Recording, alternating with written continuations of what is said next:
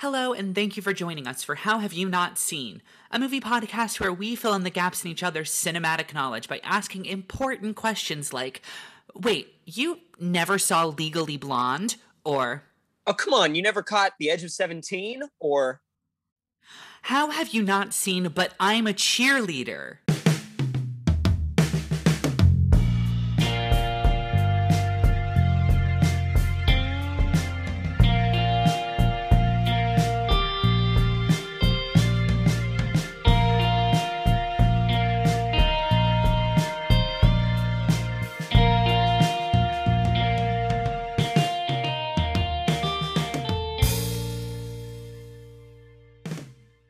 Hello again, and thank you for joining us for this week's episode.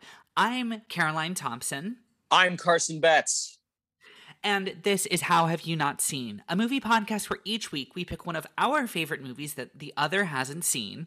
We talk about it. Then we go and watch the movie.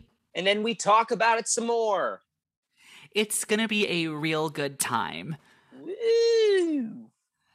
So, we are continuing on in our little back to school series for those of you who are in school right now, and this is less about back to school, and I don't want to give too much away, but more of like back to conversion therapy. So yeah, that classic genre. You know, the classic genre.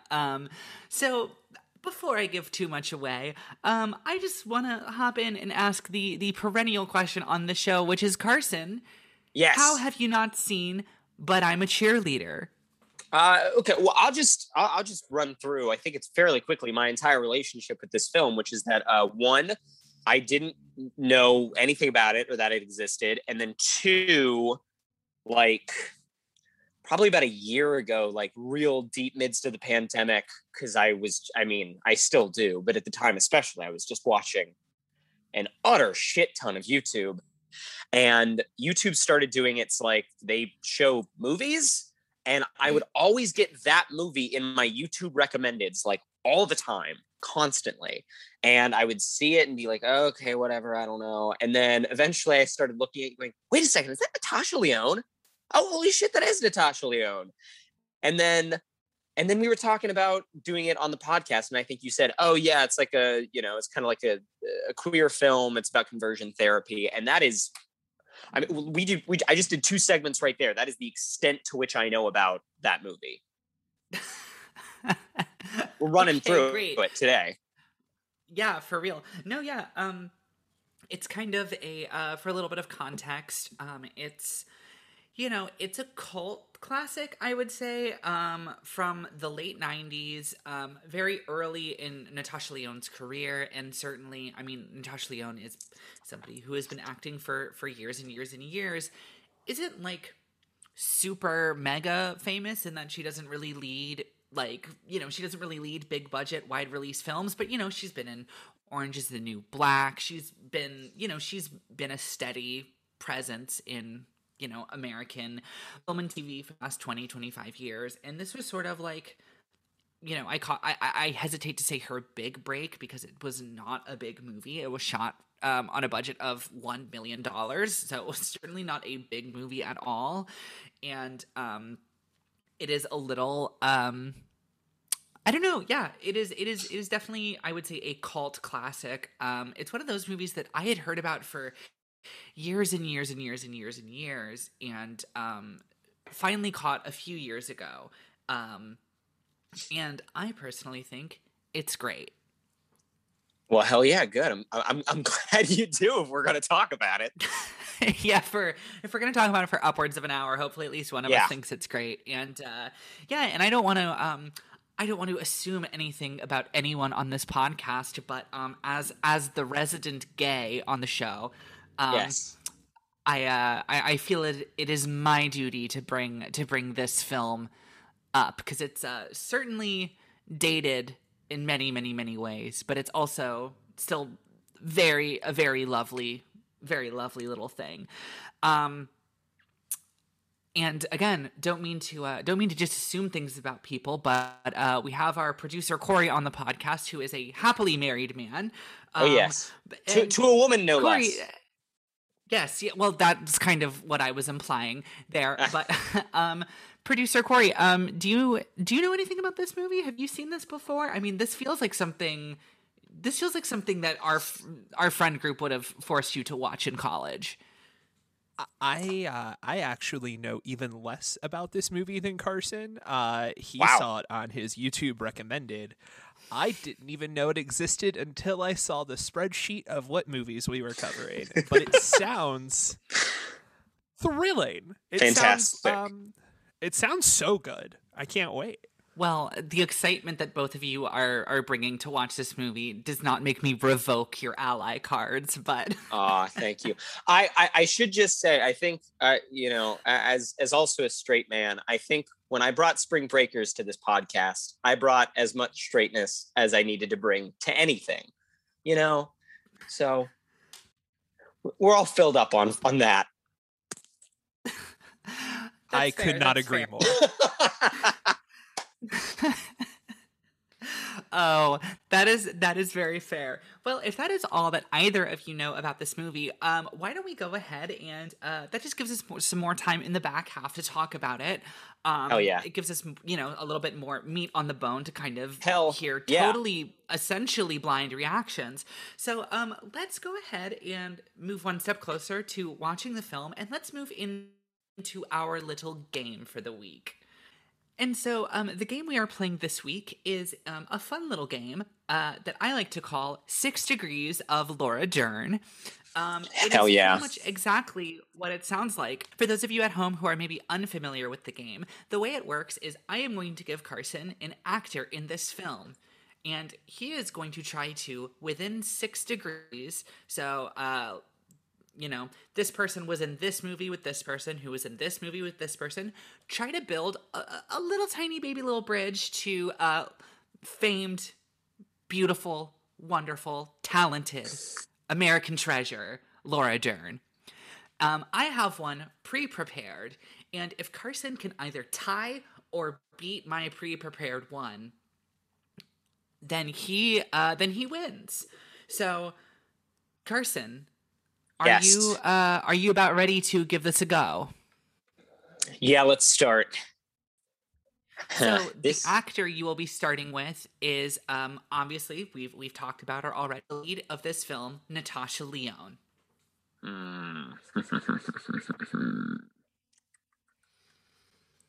Wait, okay, give me a second. I gotta look something up. I gotta remind myself that if Natasha Lyonne was actually in this, because I think she was. She was. Okay, I got it.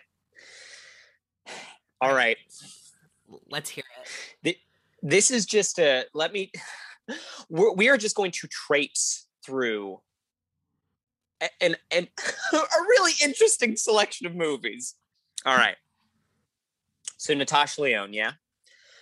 Uh-huh. Natasha Lyonne was in, I don't know which one specifically, but I know she was in like a few of the American Pie movies. Eugene Levy is in like all fucking 20 of the American Pie movies. He's in every single one of them. Every single even one. Like the DVD ones too. Pick your poison. I had to this because I actually had it wrong. I thought he was in the first one, but he's not. Eugene Levy is in the third Night at the Museum movie. Famous person who's in all the Night at the Museum movies, Owen Wilson, who is in Little Fockers with Laura Dern. Is Laura Dern in Little Fockers? Yes, she is. Damn it. Damn it. Because I initially, I think you might have tied me. I will give the one that I came up with, and then we can talk about some alternative routes that I had a lot of trouble getting to. If I would have known that Laura Dern was in Little Fockers, I could have gotten it very quickly. But anyway, I have Natasha Lyonne is in But I'm a Cheerleader with Clea Duvall, her co-lead, who is in John Carpenter's The Ghosts of Mars, which is Lord. kind of considered to be his worst movie, with Ice Cube. who was in Boys in the Hood with Lawrence Fishburne, who is in Nightmare on Elm Street 3 Dream Warriors with Patricia Arquette, who's in True Romance with Dennis Hopper, who is in Blue Velvet with Laura Dern. Wow. The Dennis Hopper route is classic. But I do love that. But I'll tell you what, the one I was killing myself is one of the young men in this movie is Rufio in the movie Hook. His name is Dante Basco, and he plays Rufio in Hook. And I was like, okay, we got Hook, we got Robin Williams, Dustin Hoffman, Julia Roberts. I was trying so hard to figure one out with one of those three. And I got to Little Fockers with Dustin Hoffman because I was like, okay, Hoffman, Kramer versus Kramer, All the President's Men, fucking Ishtar, Rain Man. I was just like, I was racking my brain trying to find a Hoffman route, trying to find a Julia Roberts route. And I did not know Laura Dern was in Little Fockers. I saw that movie in theaters with my mother. I think I was like 11. That was the last time I saw that movie. Yeah, I also saw it probably several years after because I believe my grandparents have that movie on DVD. Oh my goodness. Can I wait, actually it's an older people movie. Yeah, we have a little bit of time here. Can I just tell a quick aside that I thought was funny? The last that is related to this movie in no way. But I was at my grandparents' house recently, and I was sitting next to their, they've got a standee of DVDs. And I look over, I'm kind of looking through them, and I see they have the DVD for the movie Munich, which was a movie that I watched last year of the pandemic. And I love that thing. It's great. Eric Bana, man. But I turn to my grandpa and I go, "Oh, do you like Munich?" And he goes, "Oh, no, I've never seen it." And I was like, "I have the DVD." And he goes, "Yeah?" I said, "Okay, fair enough." Hey, I'm like that. I have probably like 15 movies on Blu-ray that I've never seen because I go to the used video store here in town, and I'm like, oh my god, I was like, this movie's supposed to be really good or really interesting. I'm gonna pick that up, and I put it on my shelf and never look at it. It is nice. It's like a promise that you'll do, like a promise you make to yourself that you'll watch it later.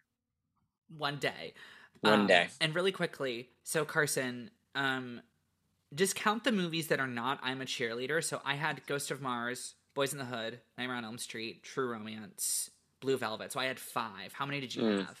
American Pie, Battle of the Smithsonian, Little Fockers. Okay, so yeah. Okay, so Carson, all of that said, you won the game this week. Yeah, I did. Congratulations. Always a very hard one to be put on the spot and do a chain to Laura Dern. So I applaud you and I applaud your victory. We are going to go watch But I'm a Cheerleader. Hell yeah, we are. Yeah, we're going to go watch the movie and we will see all of you after the break. See you after the break.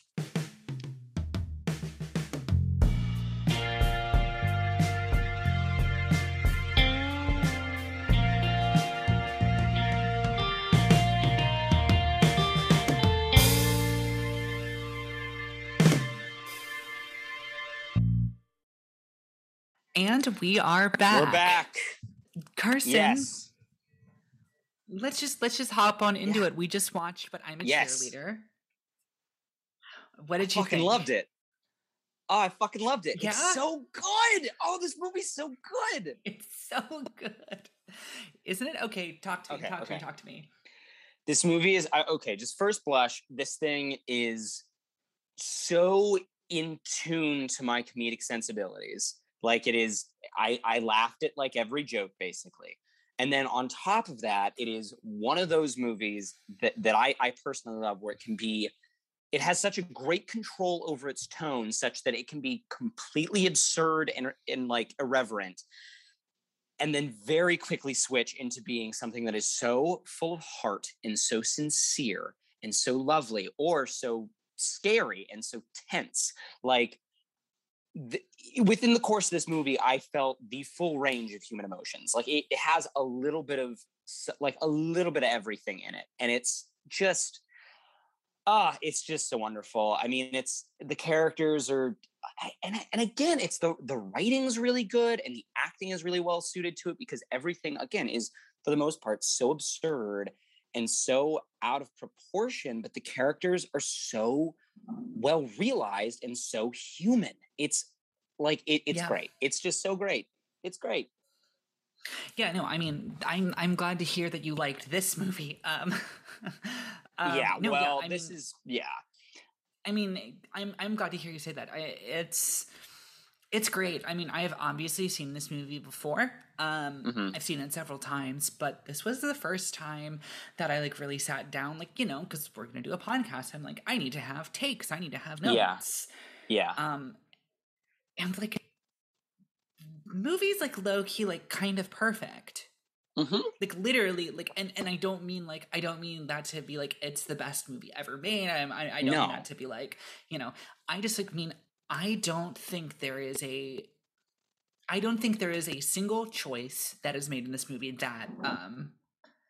that conflicts with any other choice. I don't think there's anything that's being done in this movie that doesn't work to the overall betterment of the film as a whole. I mean, I think it is like I don't think there is no flaw I can find in it. Yeah, I have like one very mild criticism, and it's kind of also half a praise, which is just I think it's like a touch over long, and I think that comes solely out of a thing that the movie does, which I think is just a continuously hilarious joke that they play again and again and again, which is the kind of central conceit of so many of the activities at the conversion camp being these over the top versions of the kind of expected like hetero and gender normative activities that these, oh my Lord, there's thunder outside my apartment. You know, and the kids doing those activities and being so absurdly bad at them, like just so utterly incorrect for those roles that they're being forced into. And like, I laugh at every single one of those jokes. I think they all work. There's a director's cut of this, which I'm like, I wonder if the director's cut is just, and also those jokes are so joyous, like just everyone involved in them, from the direction to the writing to the performance, is so, it is thundering like a motherfucker out here. My Lord, this is what happens. That's crazy. When you live by I can a lake. hear that. Yeah. Oh my God. Sorry, everyone, if you're just hearing thunder through my microphone. But like all of those jokes are so joyous that like my wonder, I kind of want to watch it now. I'll probably wait a couple of months and then watch the director's cut.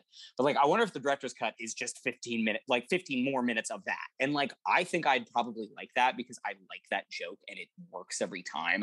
But I do think that like by the time the movie gets to, because it's split up into those sections, you know, it's doing that like 1990s Quentin Tarantino postmodern thing where it's, you know, split up into the title cards.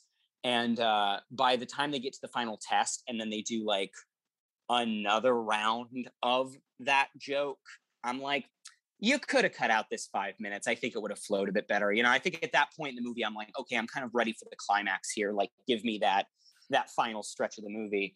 But again, mild criticism. I do think this thing is pretty perfect. I agree with you. It's a very well contained piece of art on every level.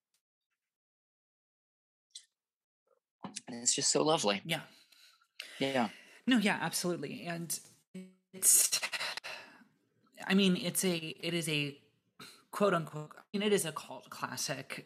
Technically, sure. Really, it's a gay classic. Like, you know, and I'm really glad to see that, you know, it's been getting a lot more praise recently. Because if you actually like look up historical reviews, if you look at it, you know, it's IMDb, it's Rotten Tomatoes, it's like Metacritic, like all of those things that are stupid and dumb. If you look at them, like, it got like relatively, it's pretty poorly reviewed at the time, which I don't know. I'm curious, and I want to kind of ask you, Carson, and also Corey, if you want to hop in. as a very large gay, as a very, very, very gay member of this podcast, You are 10 feet tall. That is true. yes, I am the biggest gay. Like literally. It is one of those things where it's like, it is a very overt movie in so much of what it's doing. Yeah. So much of what it's doing is very overt, but there is so much subtlety in it as well. And like there is so much, like, I mean, it is a crash course kind of in the, it's like it is a 101, like what to expect when you're expecting to come out, you know. But like,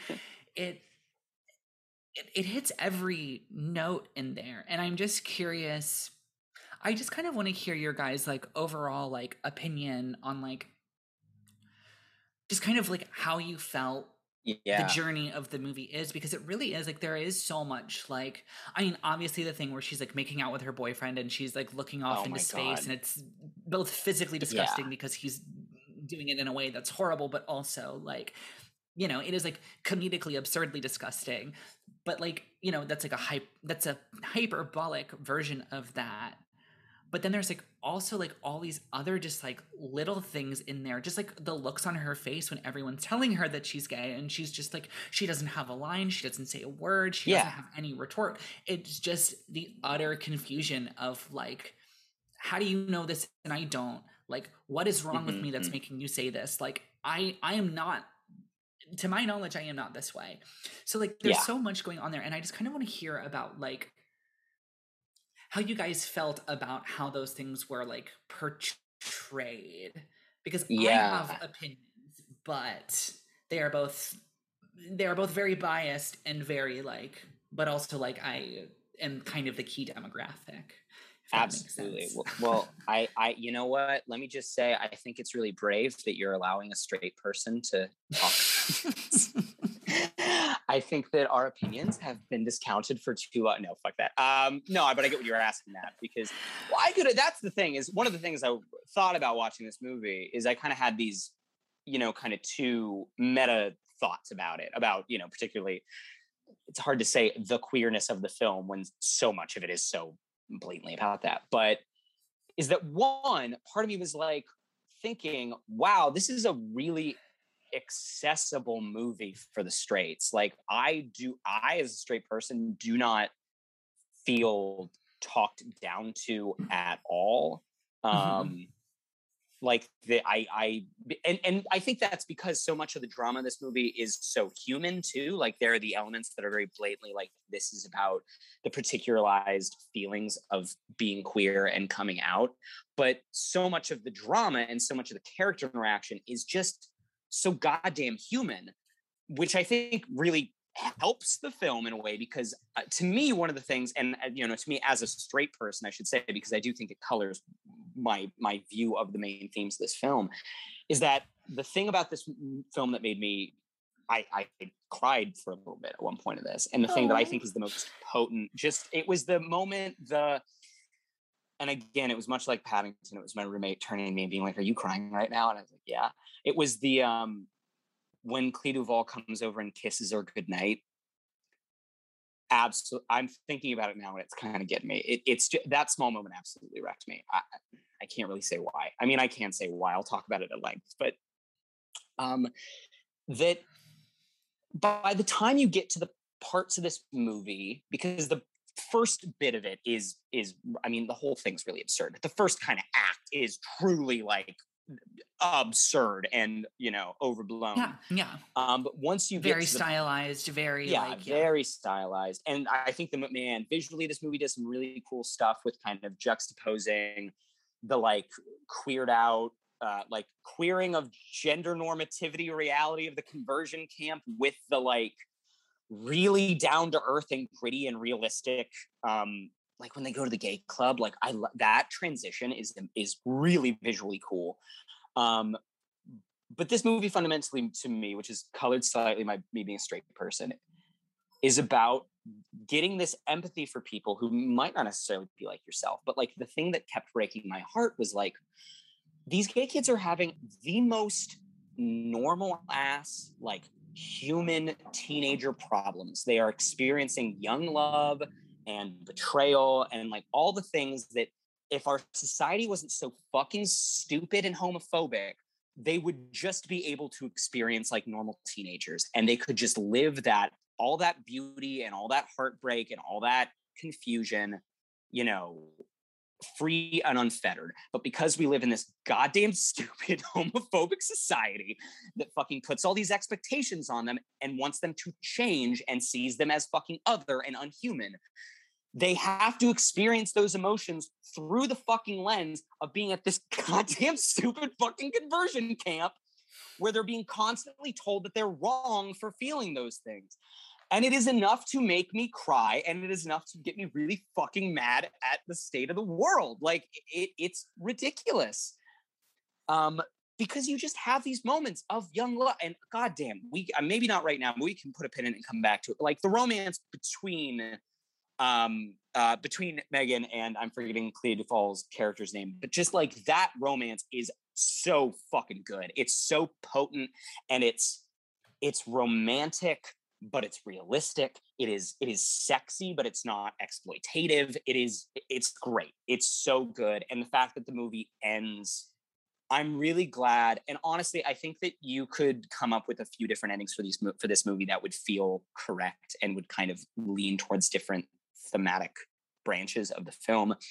But like the catharsis of them getting together at the end is so good. It is just lovely. It is one of the like most heart-wrenchingly beautiful moments that I've had watching a film in a long time. Like it's great.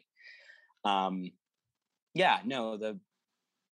okay. And so then I put a pin in the thing before. My second thought, pervading meta thought about the movie while watching it was like, man, I wonder, like, my dad's not like a giant homophobe, but he's also just like a dude in his 50s who's straight and isn't cool about a lot of stuff. I wonder if he would understand literally any of this, you know? Yeah. Well, I mean, that's a good point to bring up, because kind of the reason that, like, I mean, other than like the whole conceit of the show is like one of us is watching the movie for the first time, and like part of the fun of that is just like, you know, these are, you know, unrehearsed takes, you know, these are things that you like, these are your knee-jerk reactions, like that's part of it. But also it's one of those things where it's like, I can sit here and say, like, I have all of these notes on, like, not even, I don't know, I hesitate to say a deep read, because like so much of the art of this movie is about how broad it is, like, and about how absurd it is. So it's less of a deep read and more of like, oh, this is like, I find this to be a very, very good way of displaying this or portraying this or whatever. Like, I have a lot of notes about like what I think the movie is doing in a lot of spots and how it gets things really right and blah blah blah blah blah. But like, I can sit here and say that, and while it is extremely important, like for any person of like any walk of life, you know, any demographic, like any marginalized group, like it is important to see, like, it is important to have that representation and to have like experiences that like you and like your community have. It's important to be able to see that on screen. Like, it's important for me that I am able to do a show where I get to talk about, like, as an extremely queer woman, I get to talk about the experience of being very queer, but also like a film like this, like if it is inaccessible to folks, like if you need, you know, if you need the secret decoder ring, you know, if you need the gay secret decoder ring that they like send us in the mail, like when you come out, when you join the gay club, like, it's almost, you know, it then defeats the purpose of the movie. So and I think this movie does that actually very well, of being broad enough and absurd enough that like folks who have never gone through the process of coming out, and folks who have never had those like first relationships, like those first queer relationships where you're like, I don't know what the fuck I'm supposed to do. You know what I mean? It's like, well, like I've seen thousands of movies of straight couples, and I know how straight couples are supposed to act, but like, I'm not sure what I'm supposed to do here. Like, while it is important to like see that on screen, and like while it's awesome to have that, it's also one of those things where if that gets lost, then, you know, if it's not accessible, then that's bad. Yeah. You know? Yeah, it can be. So, And it's, yeah, I was reading the Wikipedia page about kind of the, you know, the, like you said, the very highly mixed, somewhat negative reaction. And one of the things it said, it was that a lot of critics compared it negatively to the films of John Waters, which I was like, first off, if you make this movie and people are like, oh, it's like a John Waters movie, as a criticism, that strikes me as probably the best criticism you could possibly get. And two, like, right. I'm no expert on John Waters, but the bits of his movies that I've seen are more inaccessible than this movie, like more unclear and more inaccessible than this movie is, because fundamentally they're also like art house films, whereas this is an absurdist comedy. Right. No, yeah. and I mean, you're right. I mean, yes, I agree. I mean, I think broad strokes, it's similar to John Waters in Yeah. that, like, it's very pop, it's very gauche, it's very visually Color. Yeah. like, you know, yeah, like the color palette. And also, I mean, it's just really gay. And It's super John gay. Waters is extremely gay. And, Yeah. you know, I was kind of looking it up as well to see like what other like LGBT movies were from like this era, and so many of them are like, and you know, this is not an original take. Like, you can talk to any Sure. queer person who's in any form of media criticism and they will like levy this criticism, but like so much of what came before this movie is like trauma narratives and like Sure. stories about how tragic it is to be gay. And it's like while the gay people did nothing wrong, and like while that horrible tragedy should not have befallen them, like, isn't it so tragic that, like, you know, like boys don't cry and all that stuff like that. Philadelphia. Yeah, exactly.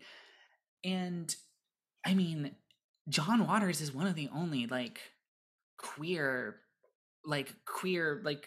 people making cinema in the that main, like the kind of isn't- mainstream. Yeah, that's like noted, that like has like, it's like, oh, it's pop and it's weird and it's crazy and it's like, and it's zany. So it's like, on the one hand, it's like, of course they compared this to John Waters, but on the other hand, it's just like, it has the most like superficial passing resemblance to a John Waters film. Yeah, weirdly, I had this thought while watching the movie, and it's kind of bonkers out of nowhere, but like thematically, this thing has way less to do with John Waters and more to do with fucking The Matrix, which, you know, came out almost concurrently with this thing, down to the fact that Clea Duvall looks like Trinity, because it's more about triumph over a thing rather than the oppression of the thing, you know. Yeah, but Right. Clea Duvall's really good in this. It's kind of out of here. It's added. I mean, everybody's good in this, but like, she's really fucking good in this. Before we pivot to Clea Duvall, I'd love to Yeah. jump in on this point for a second. One of the first things Carson said is as a straight person watching this movie, he didn't feel like it was talking down to him. And I think kind of looking at it through the lens of how much joy it brings and how it doesn't center really the trauma of this experience at all, is that it's not necessarily talking to a heterosexual audience. No. At all. Right. It's centering these young queer experiences, and I think that is one of the things that is a strength of it. Is it doesn't necessarily, it's, you know, if you want to watch it, great. And I think, you know, I have to imagine that's part of the reason that it had such a mixed critical response at first. But I think that really, at its heart, it's not talking to a heterosexual audience. It's if you want to watch it, great. If not, whatever. But I just wanted to kind of throw that point in before we pivoted to Clea Duvall, who is fucking phenomenal in this movie. But yeah, that's my 2 cents. Yeah. No, yeah, and I mean, that is a very good point, and it's one of those things where the history of this film is interesting because it came out in '99.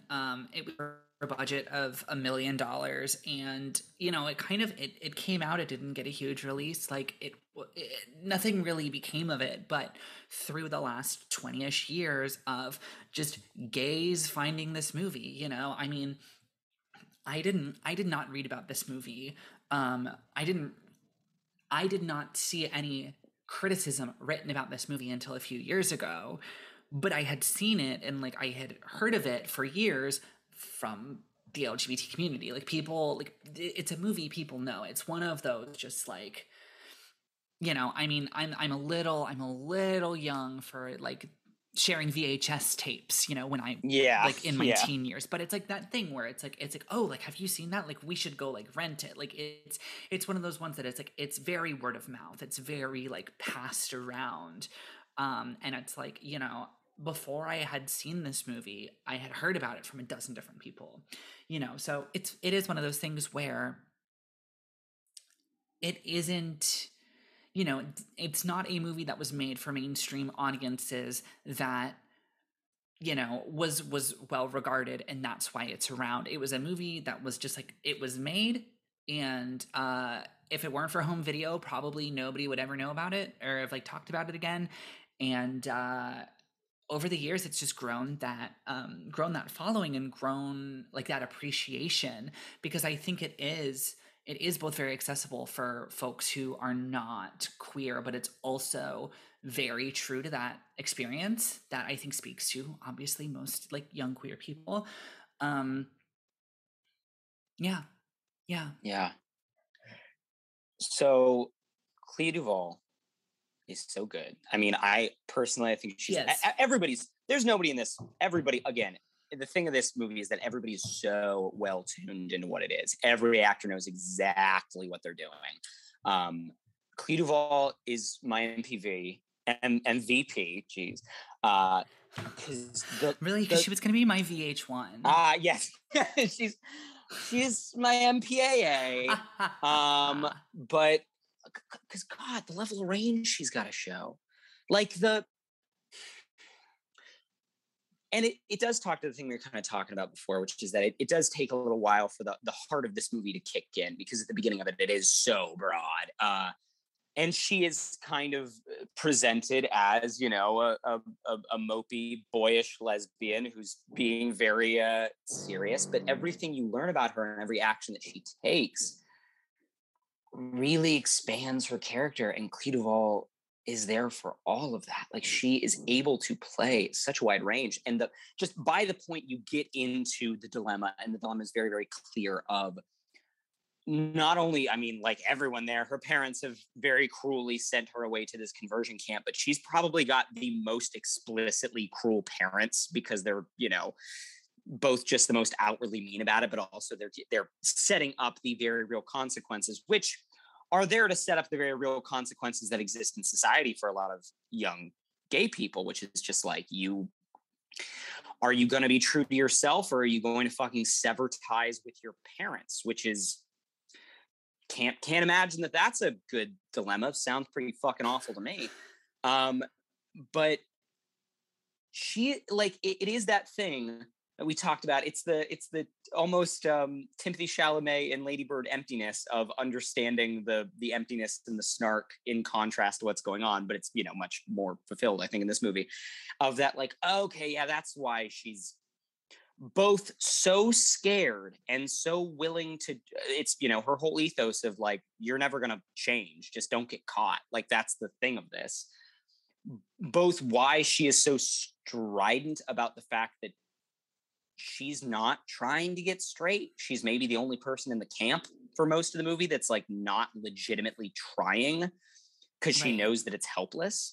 But also, she's the one who is the most willing to make concessions to her true self to get through the experience. She's, you know, very well resigned herself to, look, if I'm going to fucking do this at all, I'm going to do this 100%, because it's, the alternative is so goddamn scary, which, yeah, is some depth. And it's, and then also well, let's just move into it. The fucking core romance of this thing, which works like gangbusters. It's so good. The fact that she can vacillate between being so mean and so testy and so, and, you know, in the beginning of the movie, she's clearly very attracted, you know, they're attracted to each other, but at the beginning you kind of get the feeling that it's like, yeah, I've been in this conversion camp a little while, I've done some hanky panky because I'm good at not getting caught, maybe I could do that with this chick, she's green. And then that turns into, oh my God, I actually love this person. Like, and the fact that she did not expect that to happen is very, very apparent. Which you see, yeah, It's good. Sorry, talk. I'm lost in thought now because I'm just thinking about it. It's so lovely. No, I mean, you are good. I mean,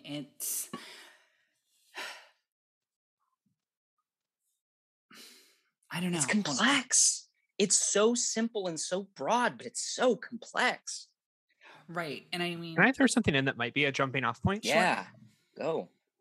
For the romance, I think one of the things from a stylistic standpoint that works so well for me is the romance is the heart of the movie, and like we've talked about a couple times, the first like third or whatever is super campy and a little bit more stylized, and then when it gets when it kind of takes that turn and becomes a little bit more down to earth, is when the romance starts to fizzle, starts to happen, and they start to really develop the feelings for each other. And I think that is why it is sort of the core beating heart of the movie. Is it's not only affecting, in a way, it's not only affecting the characters' lives, but it's affecting how we are seeing the physical and visual world around them as well. It doesn't get any less pink. It doesn't get any less colorful.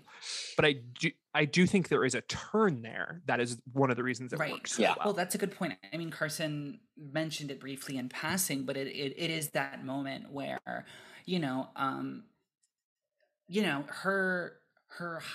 when she's at her high school, she's at the football field, which is, very normal, like just shot on location, like it's a field, whatever.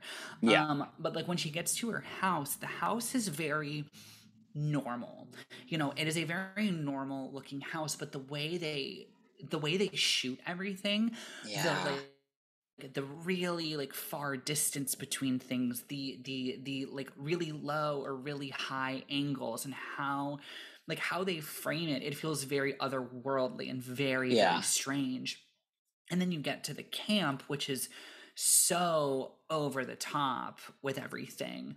Like obviously we've mentioned it, but then Carson mentioned earlier, the first time it's really like real again is when they get in the car to go to the club. And like when they're at the club, like it's still a comedy, it's still kind of silly, but it's like they get to a club and like that's shot like they're at a bar. That is shot like a movie where people are in a space that is real. And it's like the same thing too with the whole romantic, with the romantic stuff when they're back at the when they return, is it's like the way it's shot becomes a lot more naturalistic, which I mean, makes pretty perfect sense what they're going for right there. And just about how like actually for them it's all the straightness, and also probably for all of us, queer or not included, but it's actually the straightness and the normalcy, quote unquote, that is the construct, that is the kind of unnatural like thing that you have to constantly be hit over the head with, where then like their feelings for one another are just natural, so like it doesn't have to be this like crazy vibrant insane thing.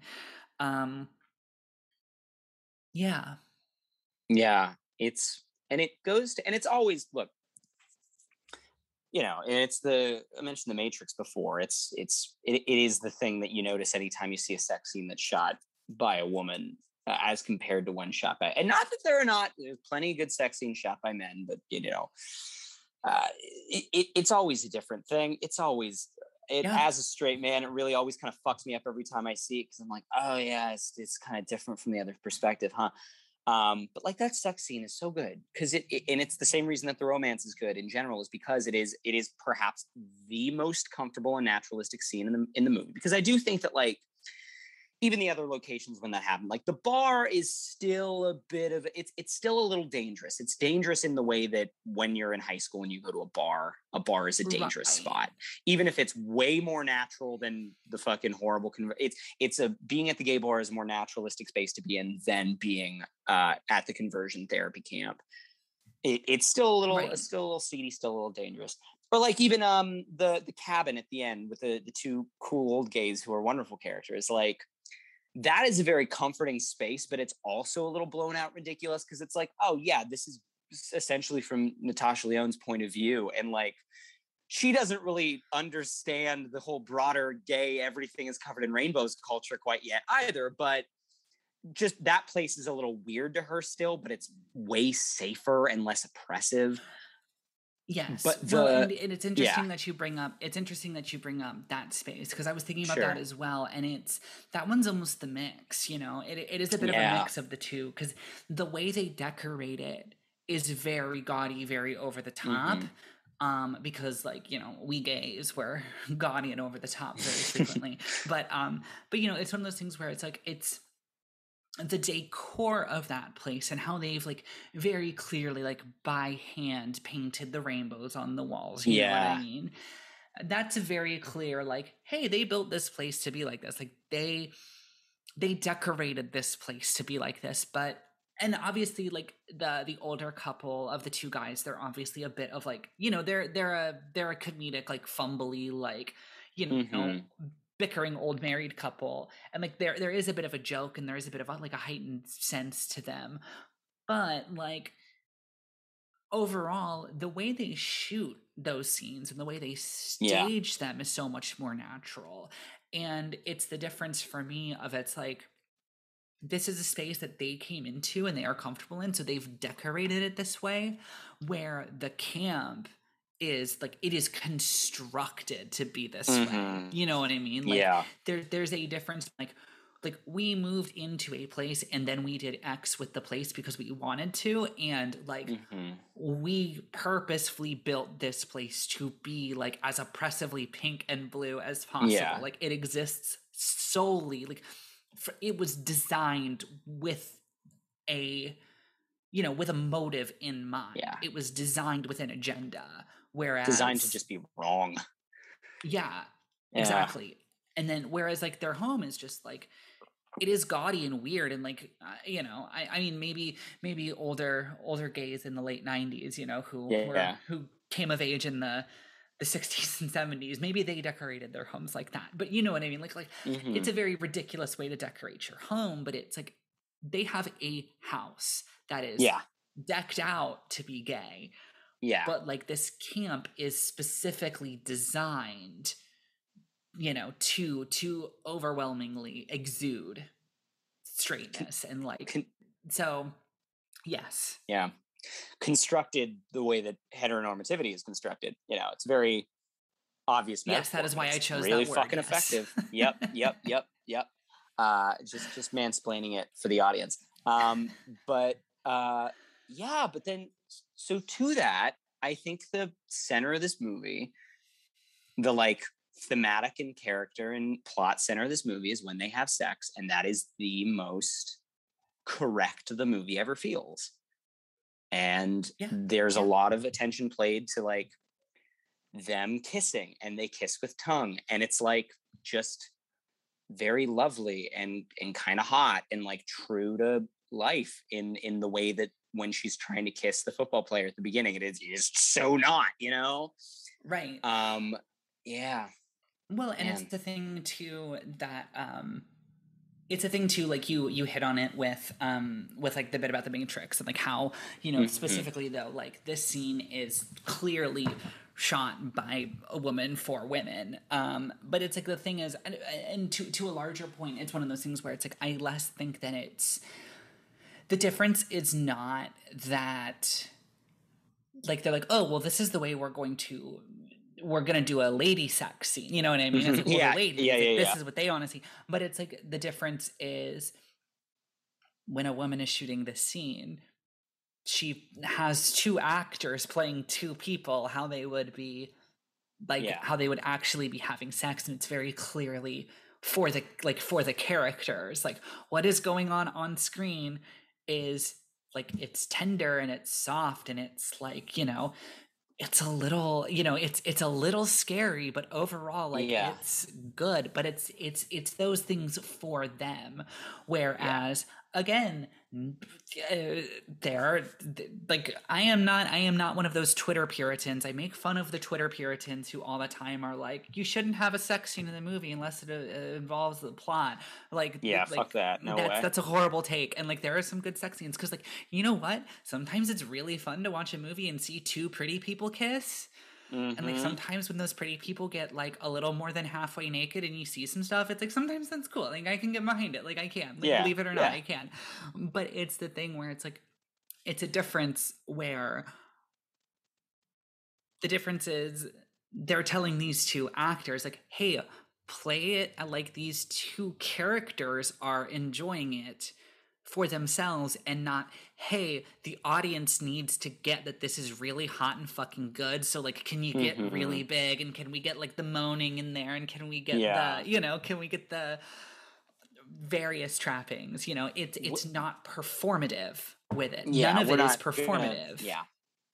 We're not getting the sideways angle of her whipping her hair back in ecstasy, Right. And it's funny that you brought up The Matrix, because I was like, the exact other side of the same coin is, have you ever seen Bound, Carson? I haven't. I need to.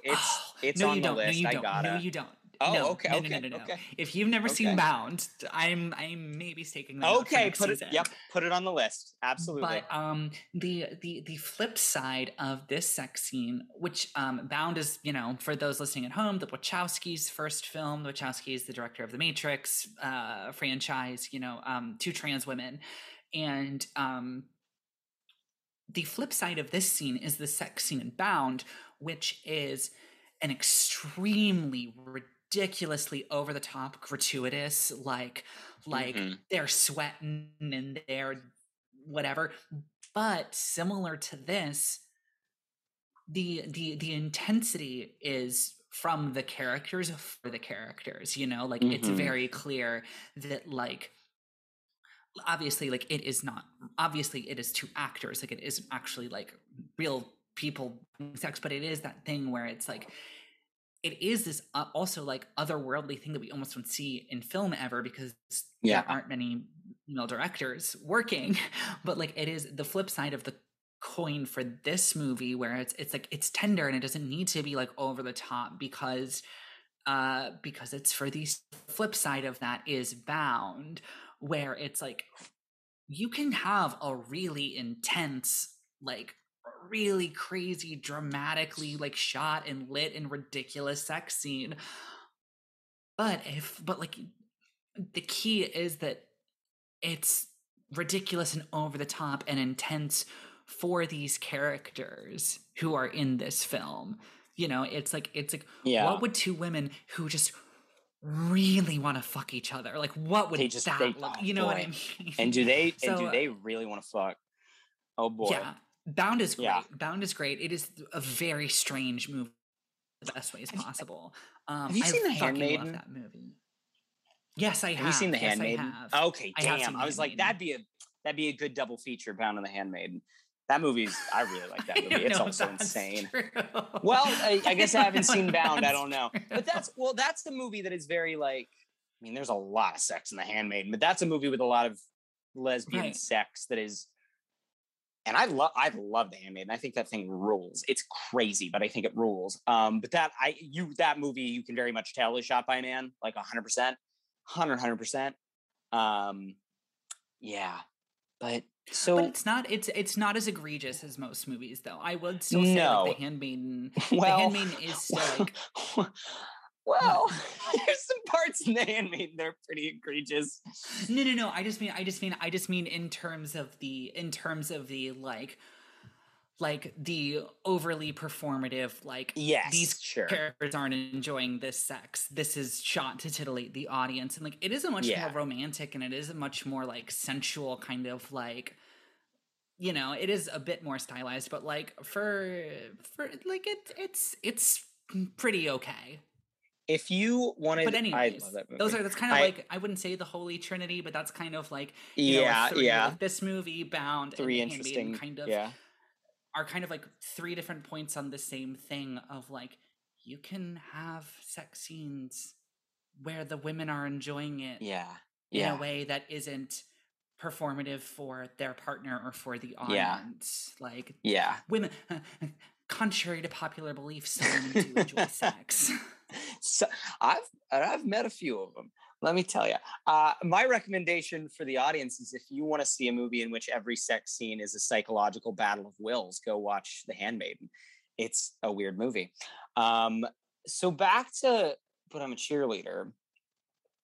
I think one of the smartest, and I don't know, it's weird because again, I'm not the one who's ingratiated super hard into the queer culture of the late 90s, so I don't know how obvious of a casting choice this was back then. But just the casting of RuPaul as the male camp counselor, like him walking out of the van and that revelation is such a perfect encapsulation of what the next like 40 minutes of the movie are going to be. Like, I think that your comedic and personal sensibilities are either such that you see RuPaul show up in that outfit and that horrible goatee, and you go, I know exactly what this is, and I'm down. I get the joke, and I'm fucking here for it. Or you're just like, I don't know, it missed me. You know, like that is so perfect. Like, because fucking RuPaul's essentially doing like straight drag, which is what the fucking all this shit in the you know, what a lot of this stuff in the costuming in the conversion camp is. It's wonderful. No, yeah.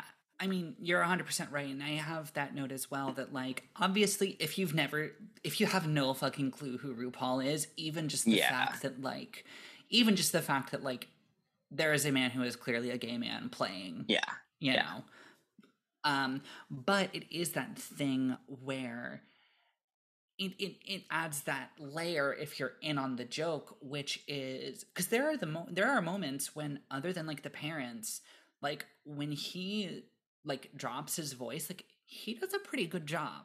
You know what I mean? Like when he drops his voice and like, you know, talks like very quote unquote like straight, very quote unquote masculine, like you buy it almost. Like, it's the best version of it you get in the movie that's filled with all of these little gays running around. And it is that thing where it's like I know for a fact, because I know who RuPaul is, I know that he's the gayest person here. So if he can almost trick me into thinking he's straight, like this whole thing is a sham. And like I love your I love your use of straight drag, because that's 100% what it is. It's like that thing of like I can fake it so fucking well, like if I go so over the top with it. Of them wearing like flannel shirts, all the campers wearing flannel shirts with the arms cut off, and like jean shorts and boots, and it being like, yes, so straight. Just right. It's so straight, isn't it? But yeah, oh boy, fucking RuPaul. Yeah, RuPaul's really good. Like on the shit for the whole movie. So let's talk real quick. I do, before we want to go, it needs to be addressed, because I want to get your opinion on this.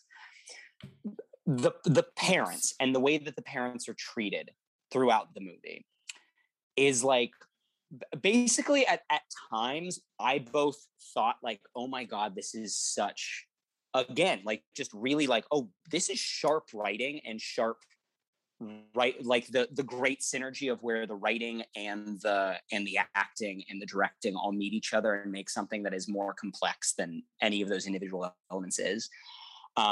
But also there are times where I'm like, I was like, I don't know, is this the, I think it's a good choice, but am I a bad straight that I think this way about like just how much fucking empathy this movie treats most of the parents with is like kind of insane to me that it can get away with that. Because other than Clea Duvall's parents, who are just clearly monsters, like just the worst, most of the parents, and in particular you see it with Megan's parents, in those scenes where they're doing kind of the group parent therapy, the parents are not filled with hatred, other than Clea Duvall's parents. They are just like so fucking scared. They're just like so scared. Oh no, what if my child is gay? And that is both a horrible criticism in and of itself, because it's like, you son of a bitch, like what the fuck? Why are you afraid that your kid might be gay? That's a little fucked up, you know? But the fact that so many of them are not pearl clutchers is kind of interesting to me. And again, you see it in that central dynamic with Megan's parents, which is such a small part of the movie, but again, one that I think is like all this movie treated with so much complexity, that like there is a clear difference between the way, and it bears out in the little post-credit scene that you get, between the way that her mom and her dad see her, is that like the mom is so afraid that she's going to get off the track of traditional femininity, to the point that she is being outright cruel to her daughter, whereas her dad is just kind of afraid and just kind of going along with it, and clearly very much loves her and just wants her to be okay.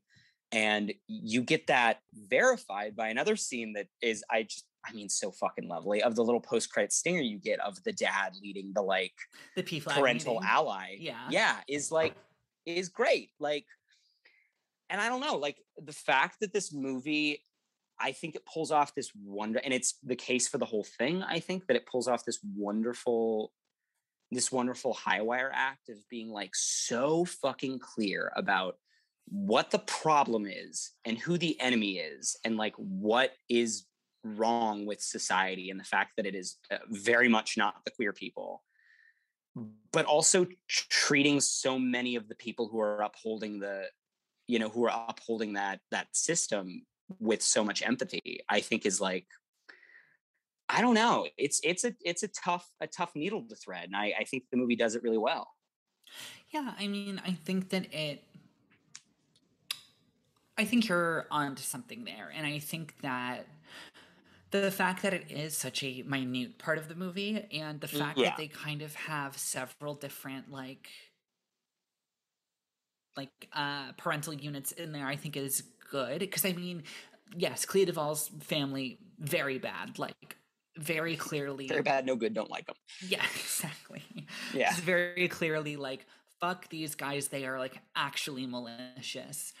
Or then you obviously have Megan's parents that are very much confused, concerned, don't know what's going on, pretty clearly think it's the right thing to do. And I think that's the thing in a lot of the scenes with the group as well. And I think too, in the final scene when they're calling everybody up, the parents do look very proud of the kids, and there's pride and there's relief, and it's just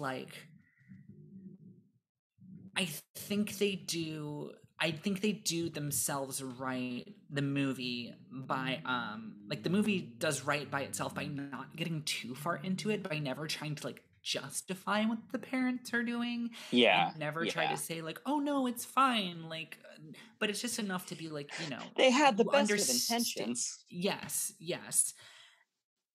And you just, I don't know, and because if they didn't have Clea Duvall's parents be actively malicious, it is important to have that. It is important to be these institutions and these places thrive, yes, by the complicity of a lot of, it's horrible homophobia, transphobia, all this stuff. 80% of the people in the world are not violent, flagrant bigots against marginalized groups. It's just that 20% of the people are, and 70% of the remaining 80% just don't do anything about it. Yeah, and I think very easily swayed. I think that's a good line they walk, where it's no. Some of these people actually have to be actively malicious and actively cruel in order for all of this to go down. But also some of them just go along with it because they don't know better. Yeah. And I mean, I think it's true. I mean, it's true today. It's very true today. And I think it was even more true when this film was being made, and certainly years ago, of just a lot of times people don't know, people don't know gay people until someone they know comes out.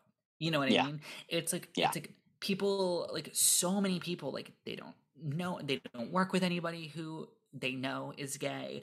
They don't they've never been friends with anybody that they know is gay. And it's less that I know gay people, and more well, I knew this person and then they came out, so now I have an entry point into that community. And it's true with a lot of parents of queer people, where it's when they first come out, they're what the fuck, you can't do this, this is awful, and they're very unsupportive, and while it's not a good thing that they're unsupportive in the beginning, it's very true even today, and also when this movie was coming out, that like most queer folks are met with resistance from their parents and their families when they first come out, and over time a lot of those people like get over it, you know. And so I think that that's important in this movie to show the parents, like at the end the dad's just like, you know, my daughter's a lesbian, and like super stoked for it, but it is that thing of like, it is a very normal experience. So it's much like a lot of the things this movie does, it's very, very broad, and by how broad it is, it's able to pack a lot in because it doesn't get bogged down with it. It's able to just have like little bits here and there, and you can infer and extrapolate, and you can read between a lot of the lines. So like, I do think it's a good thing that they did that with the parents, because it's important to address the parents, because like they wouldn't be here without the parents. Like you can't, like a kid can't send themselves to conversion camp, you know, like even if the kid wants to go, like even if it's the kid's idea, the parent has to sign the paperwork and drop them off. So well, I think that's a pretty good final word. That's my review. Too. This thing is fucking so broad and so ridiculous, but it has so much heart and so much complexity, and I love it. It is so good. Yeah, it's a perfect little movie. I'm so glad you liked it. Little movie. Yeah, me too. It was great. It was I watched this with my roommate, as I do a lot of the movies we talk about. Just the end, she turns to me, she's like, "That was great." I was like, "That was great." Like that was a great movie, and hell yeah, it's just a great experience to have. All right, Corey,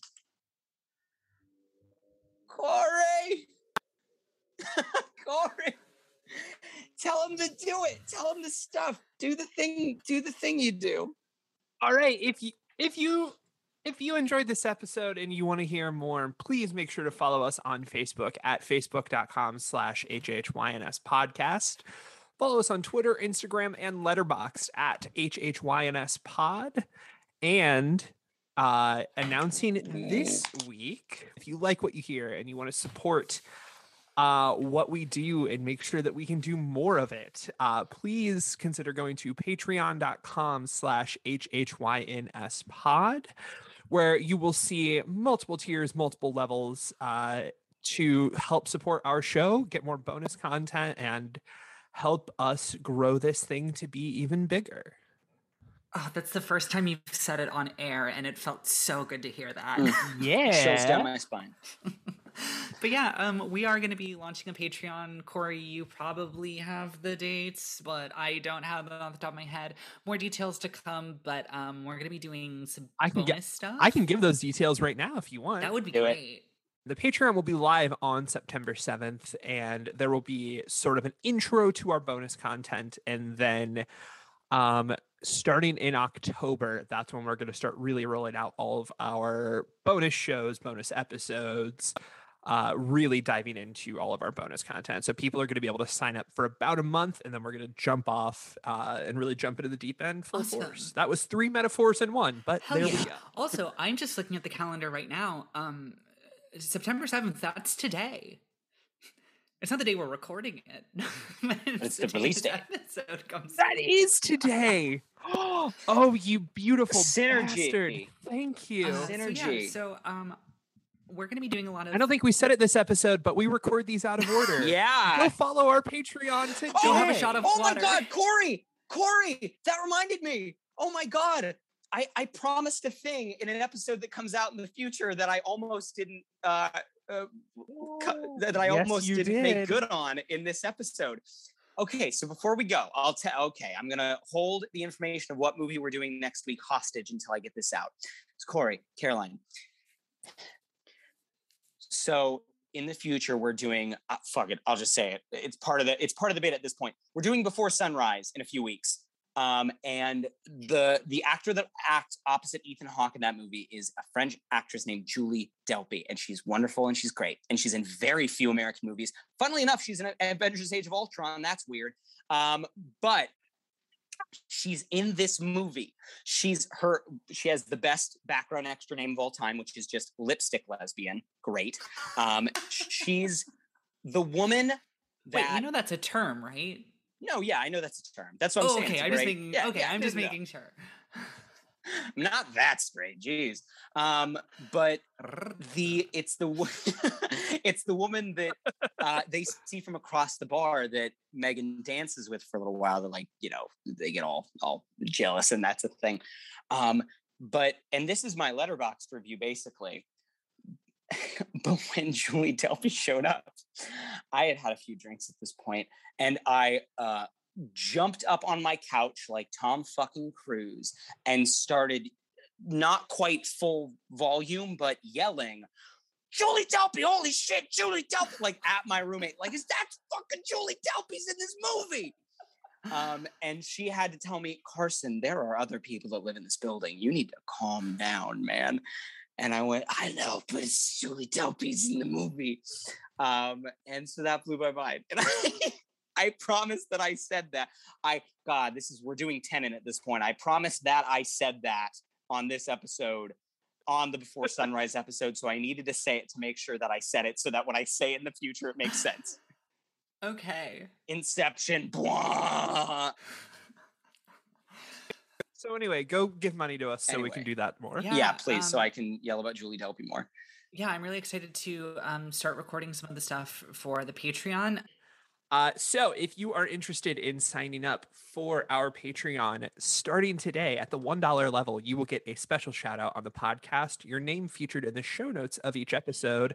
And each month you will get a What Have We Seen episode. These What Have We Seens can be just about anything. A mailbag, talking about what movies we've seen, big movie news, assuredly talking about Spider-Man news and trailers, which leads us to the $5 level, which is Carson and Caroline. Do you guys want to talk about this? Yeah. So obviously at the $5 level, you're going to get all of that. And then we're going to be doing kind of a companion piece to this show because, I think it's important that when you guys get bonus content, it's not just us doing whatever the fuck we want. So we were kind of thinking, okay, the show's about like one of our favorite movies the other hasn't seen. So basically the idea of the Patreon feed is going to be us just geeking out about a movie we both love. We have several series lined up, several different franchises, several different like solo individual films. And Carson, do you want to let them know what we're going to be starting with? Yeah, so a big part of the foundation of my friendship with Caroline Thompson is that we both fucking love the Sam Raimi Spider-Man movies and are both huge defenders of the third one, which is not a great film, but it's a pretty good one. It's pretty good. I can't wait for that episode. It's going to be great. In particular, Spider-Man 2, which is like one of the maybe 5 movies that, a masterpiece and the best American superhero movie, and one of the like 5 movies that I will, if you ask me like what's your favorite movie, I will very easily say Spider-Man 2 by Sam Raimi. It's great. So we're going to our first series where we geek out about movies that we love, that we both like co-equally love, is going to be a 3-episode series where we go through all 3 of the Sam Raimi Spider-Man movies and just gush and get disgusting about how good they are. It's going to be a real good time. Yeah. Oh man. That's going to be October, November, December. Really Those are going to be once a month. Hell yeah. Well, if that's and then all there is, a few bonus episodes here and there, and yeah. Oh yeah. Yes, and we have a couple other surprises in store, but check out patreon.com/HHYNSpod be dropping to see stuff all of the those. time.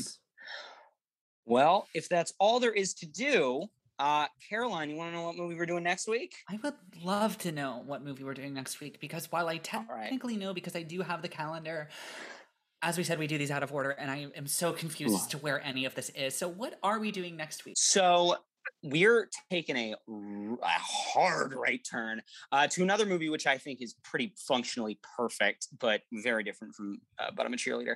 And we're going to be discussing Mad Max 2, The Road Warrior. Yes, yes, we are. Yes, we are. And now that you say it, I do know that that's the movie we're doing.